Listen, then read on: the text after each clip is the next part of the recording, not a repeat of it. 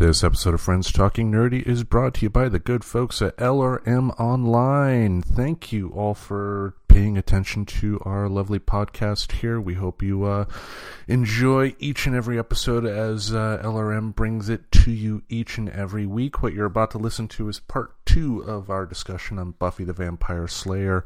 If you go to the Google Play Music Store, if you go to the iTunes Store, you can download and subscribe to our podcast and hear the previous episodes. Each week, we hope to post a new episode up based on differing topics that we end up doing. So we hope you enjoy it. And here it is, Friends Talking Nerdy. For 1,000 years, I wielded the powers of the wish. I brought ruin to the heads of unfaithful men. I brought forth destruction and chaos for the pleasure of the lower beings. I was feared and worshipped across the mortal globe, and now I'm stuck at Sunnydale High. Mortal. Child. And I'm flunking math.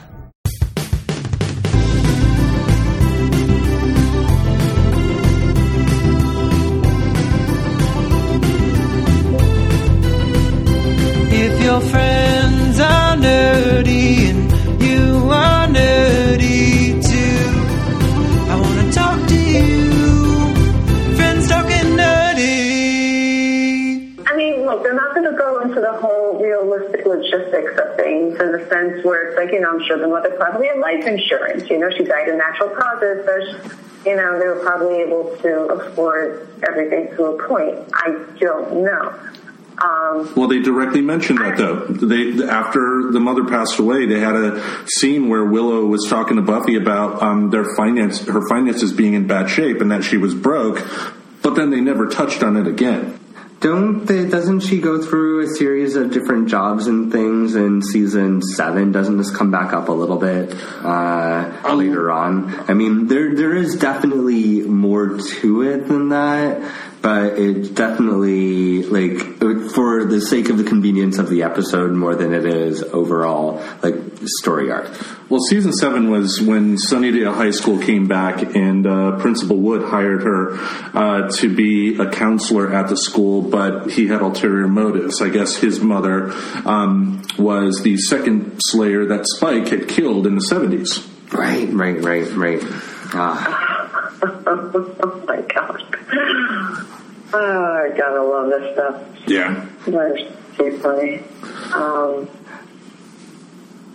I don't know. That's the thing. It's like sometimes that's what going back to what I was saying, where it's little things like that, where it's like 1 minute, they'll say, hey, you have no money, but yeah, it's like they don't somehow they just don't bring it up again because it doesn't fit with the writing.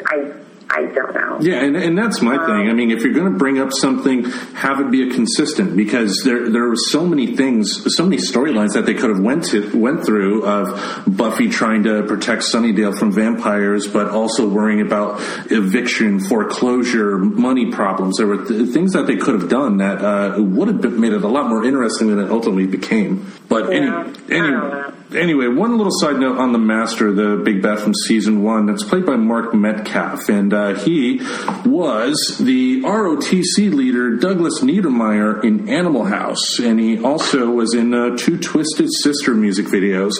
We're Not Gonna Take It and I Wanna Rock. So yeah, that's awesome. Oh man. Now season 2, the big bads in season 2 are, I think, probably our collective favorites here. Spike, Drusilla, and Angel. The fan collective, everybody's fan collective. This is what made Buffy, right?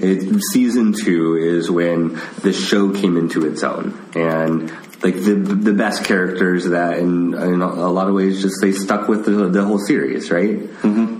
Oh my God, those were really Spike. So, all right, if we're going to talk about Buffy's love interest for a second. So with Angel, I thought it was awesome when they had him turn evil. I thought that was great. Because nothing hurts more than having your loved one all of a sudden want to kill you. So I thought that was awesome the way they did it. And But as the series went on, and all of a sudden, like, Spike started developing feelings for her. So here is my argument, and this is this is the one main thing that has everything I said that bothered me about the series. This is what killed me the most. Buffy never really gave Spike a chance. Even though Angel turned evil, he got his, he lost his soul, turned back to his wicked ways, and tried to kill the Slayer. But yet Buffy still forgave him once he got his soul back. And here's the thing. He never wanted his soul. It was forced on him, and from that, it's like, he did what he did because now he's stuck with having a soul, and he has to try and make amends and do whatever, be good. Spike loved Buffy so much, he actually went and searched to go get his soul back to prove how much he loved her. That doesn't speak... Huh? I was going to say, though, after he attempted to rape her, he's twisted. I don't know. And Angel never did anything when he had no soul. He didn't try to do anything bad. I mean, this is what I'm talking about. The fact that, while Spike had no soul, the fact that he was willing to make that sacrifice and to go, and to prove, he was trying. That's the thing. Was it messed up? Yes, of course it was messed up. But the fact that he actually went and got his soul back, what vampire does that? But at the end of the day, though, Spike is just like the Scarecrow from The Wizard of Oz. I mean, he already had the soul back with the chip in his brain, but he had to have the big bad wizard give him that soul. I mean, that's one other thing I had about the vampires. I mean, why do they necessarily have to be bad? What is a soul? How is a soul defined? I mean, if you did, does a soul mean you're going to always be good? I mean, there are people with souls on that show that not good people, and it was just nebulous how they wanted to say this person is going to start having, second thoughts about his acts, but this person's always going to be bad. Well, I don't know. I mean, Spike is kind of the only one that kind of exists within this in-between state. The only other vampires that they have expressed remorse or things are for each other. It's not necessarily for humanity. And I mean, did Spike show any remorse up until the chip? I think the question of what is a soul, and it was when he got the chip that made it so he couldn't be violent toward humans. Was that all that he needed to be able to feel remorse for things that he's done? I don't know if there's any other vampires that have existed within that kind of gray area. I think lack of soul means bad, right? Well, it's supposed to be, from my take on it, it seemed like having a soul is also having a conscience, so it's like the fact that if you don't have a soul, then there's nothing there telling you that you're actually hurting another person. Because think about it, vampires, all they want to do is drink blood. So if you're drinking blood, you're hurting another living being. If you have the fact that you don't have a conscience, you don't have any sort of an idea that you're actually hurting somebody, or they're in a sick, twisted way, they're just getting off on it, where it's this is what they want. Sorry, that was a machine making noise. So it's just... I lost my train of thought. Okay, come back to me. At its base, the vampires are products of the humans that they were when they became vampires, right? One of my very favorite episodes was Fool for Love, which is in season 5, and it's where we get Spike's backstory as William the Bloody. We hear his bloody awful poetry. That's how he secured his name, and and he's just this pathetic romantic, right? And so in getting that, we get a sense of who he was and that personality that ends up in Spike having a conscience or no, right? Well, I know one character who kind of fits the bill of what you just described, Maura, is Spike's companion in season 2, Drusilla. Drusilla was awesome. Oh my God, she was just so insane. You could not help but love her. The way, like, she just played that character, and to the fact, like, she just loved Spike. And I forgot how they ended off with her on the series. Did they kill her off? They killed her off on Buffy, but on Angel they resurrected her. But no, How did they resurrect her? I don't remember. I don't think I got that far in Angel. Sorry. Alright, I don't know. But I loved how she was pure id. Just everything was fascinating, but in a dark way. And she took absolute pleasure in all the pain she inflicted. And the actress herself actually comes from good pedigree. Her father, Martin Landau, her mother, Barbara Bain, were partners on Mission Impossible. Huh. That's funny. That's awesome. Yeah. And the reason why Drusilla is such a great character, though, was because that she was tortured up until the point that she became a vampire. She was driven mad by Angel, who killed her entire family or something and left her alive and tortured her. So she was driven mad and then turned into a vampire. And so, like, what makes her such a great character is that mad self. It's gorgeous. She's great. But she played it beautifully. Like, she wasn't like, there was like no screaming. There was like a calm, scary, psycho, like almost like sexy kitten kind of thing, like, I'll take care of you while I peel your flesh away. It's all good.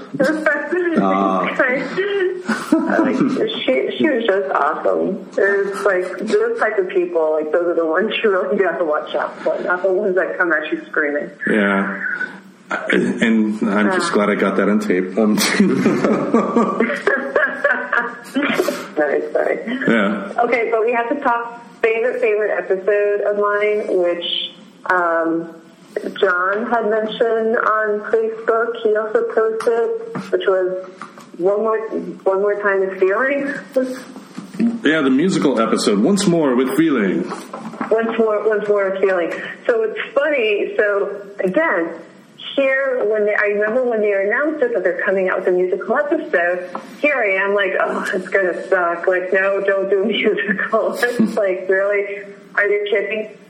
And oh my God, I loved it. It was so amazing. And it's funny. So I was freelancing in this Broadway marketing place at the time. And one of the guys that worked there, because he was also a Buffy fan, he was able to somehow record it off of TV. So he had all the songs, so he made me a copy. So I had it on,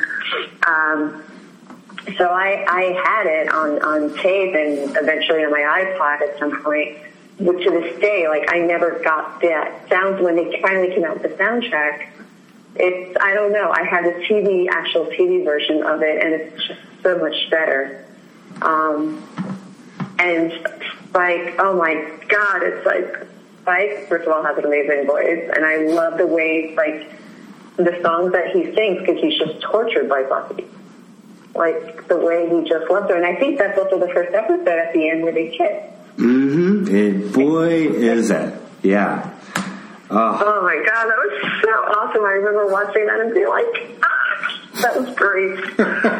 Yeah, I got the soundtrack. I remember I wanted the soundtrack the day it was released, and I was so pissed when I didn't get it that same day. I think I got it the very next day, sophomore year in high school. That's embarrassing. But like, I was really, there's so many good voices outside of Xander and Willow. Like, I was impressed with the fact that all of these actors can sing surprisingly well, and these surprisingly, like, well thought out finished songs. It's just such a great episode. Beautiful. Yeah, I don't. So Jason, I'm sorry. Here's the thing that's funny though. So because I actually I remember them doing like on the news, they were showing like when the episode came out. I remember them like being interviewed and everything, and they even said, and I don't remember if it was Josh Whedon who said it, but one of them has said like, yeah, it's like not all of them have the best voices. But they made it that they picked the music and they picked the levels, the tone, the pitches to conform to that, like so that way they were able to actually sing it. Like Anya, Kara, Giles, Giles. Yeah, they're the ones who have the best voice. And Spike. Yeah. So it's funny, I love the one song where Buffy is singing and they all come, like this is towards the end, and they're like, quick, she needs backup. And Anya and Tara, and it's like basically they're just backup singing her, which I thought was great. But yeah, there's this one little song, I don't know if you guys ever remember it. They're walking down the street. They're trying. It's Xander, Giles. Am I mispronouncing it? Why am I? No, it's Giles. Blanking on it. Yeah, I don't know why I'm blanking on it. Giles and Anya. They're talking. They're walking down the street, and everybody around them is singing. And there's this one woman who breaks into a song about a parking ticket. Oh yes. Do you remember, Jason? Do you know what I'm talking about? Like, is that on the soundtrack? I don't know if that's actually in the soundtrack, but okay. It is definitely in the soundtrack. She was actually, crap, I'm trying to remember. The one who sings it, she's actually either one of the executive producers or she was somebody who was actually behind the scenes, and somebody knew she had a good voice, so they put her in. Interesting. I didn't know that. That's super cool. And I thought that was hysterical. And the thing is, like, if you hear the wording is really funny because, like, at the end she's trying to seduce the cop, like, trying to get out of the ticket. She's like, "Hey, I'm not wearing any underwear." It's like, it's just really funny.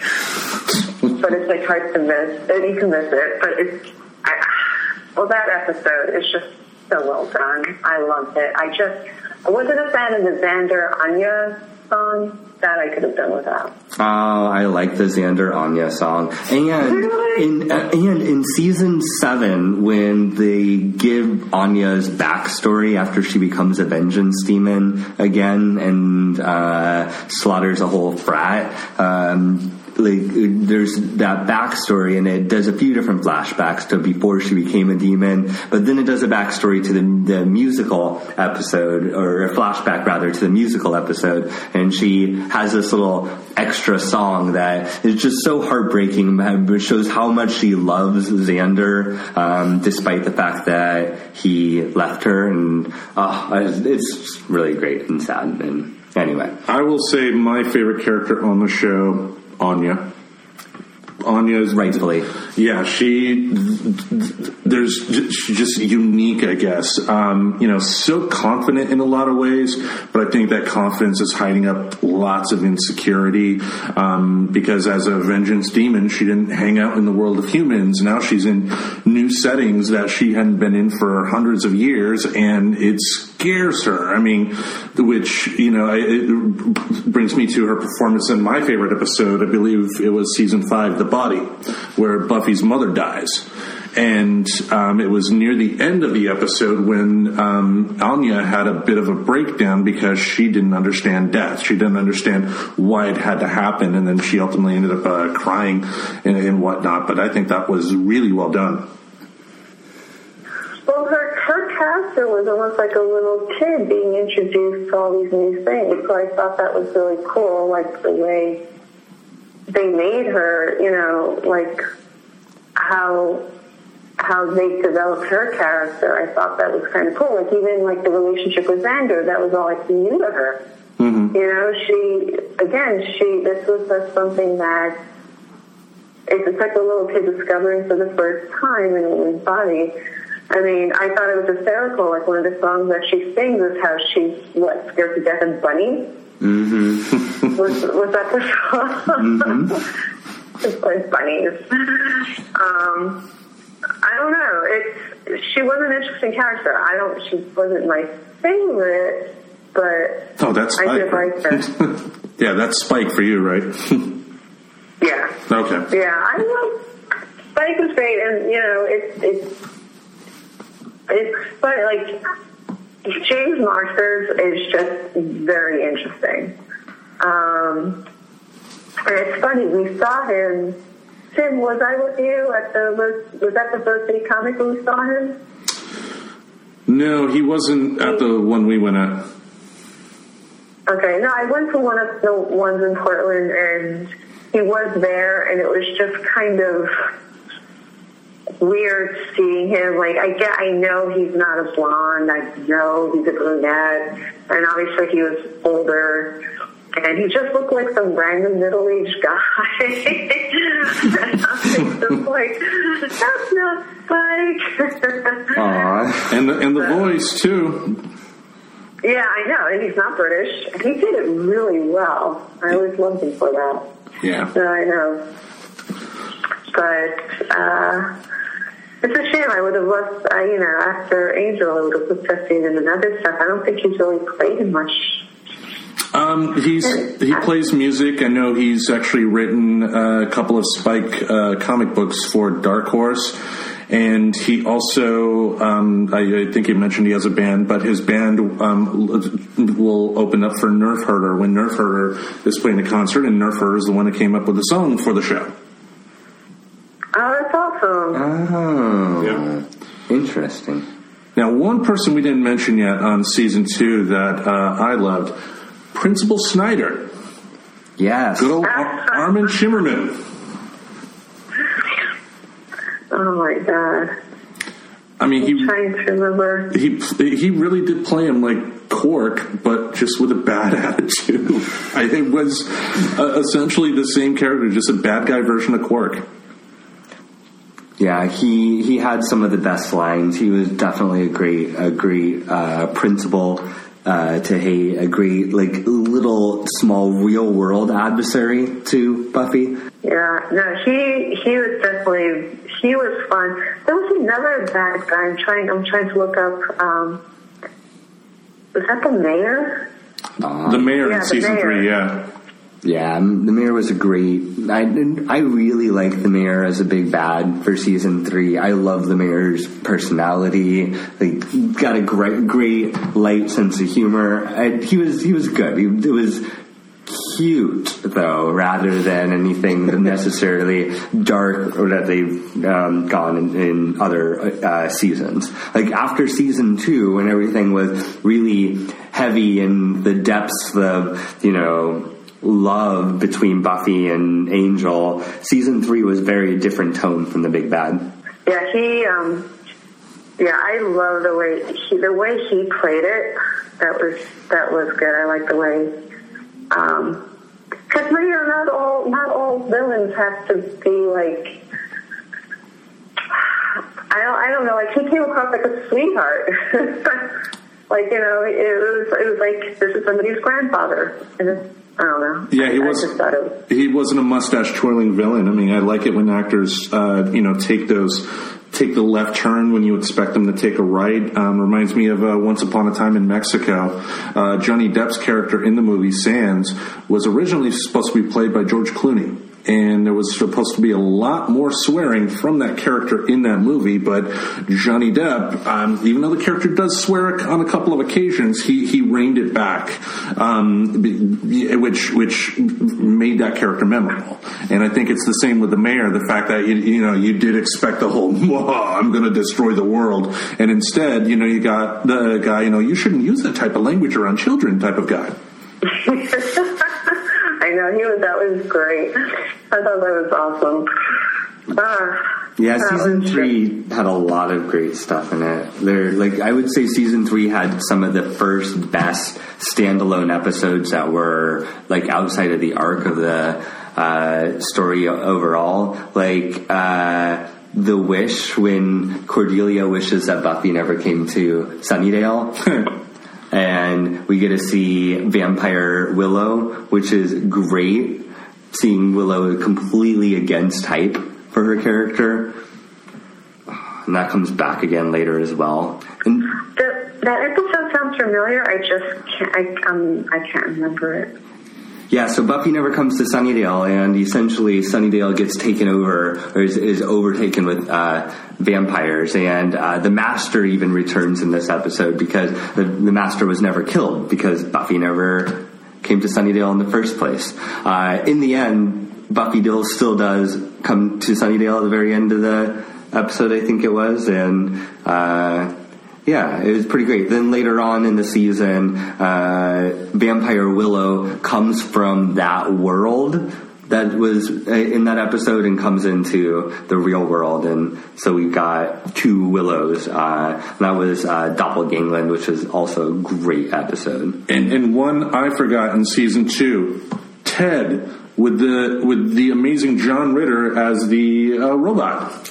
I hated that episode. Oh, I kind of remember that one too. Yeah, I really, like I said, I haven't seen these in so long. I'm going by memory. I just got done binge watching them yesterday. John Ritter sounds familiar. Yeah, John, and I don't know, just I grew up watching him on TV. I'm sure you did too, Three's Company and all that stuff. And no, I know who John Ritter is. No, I know you. No, I'm not saying you don't know who he is. What I'm saying is, I love it. Like halfway near the episode when he first gets damaged, and then his head, he would turn his head and have a little like a Tourette aside. But it reminded me a lot of Jack Tripper from Three's Company. He did a great job in the episode. Yeah. It was definitely like the standalone episodes of Buffy are the best and the worst of Buffy, and I don't know. To my mind, that's leaning on the worst. Not the very worst though, because I do want to make sure that this gets mentioned, is Beer Bad. I don't know if you guys remember Beer Bad. Oh, where Buffy turns into a caveman? Yeah, Buffy turns into a caveman because she's drinking beer that turns her into a caveman. Oh, man. This is when she goes off to college, and season 4 Yeah, I was about to say, that's when she's in college and hooks up with Riley, right? Mm-hmm. And with that, another episode of Friends Talking Nerdy is in the books. Thank you all for listening. This is Tim Jousma. Once again, if you haven't done so already, the show is available to download and subscribe on the Google Play Music Store as well as iTunes. We would love if you did that. It would definitely help us out. And also, feel free to leave a rating for the podcast. We want to make this as best as we possibly can. So leave that rating and let us know what we're doing right and what we can do to fix the show. We want to make it a show that you love to listen to. Anyway, as always, we would love to thank Christopher Lazarick for his wonderful theme song. Head to ChristopherLazarick.com for information on how to purchase his EP, Here's to You, which is available on all digital platforms. You haven't called. Not once. You said you were over me. And you just accepted that?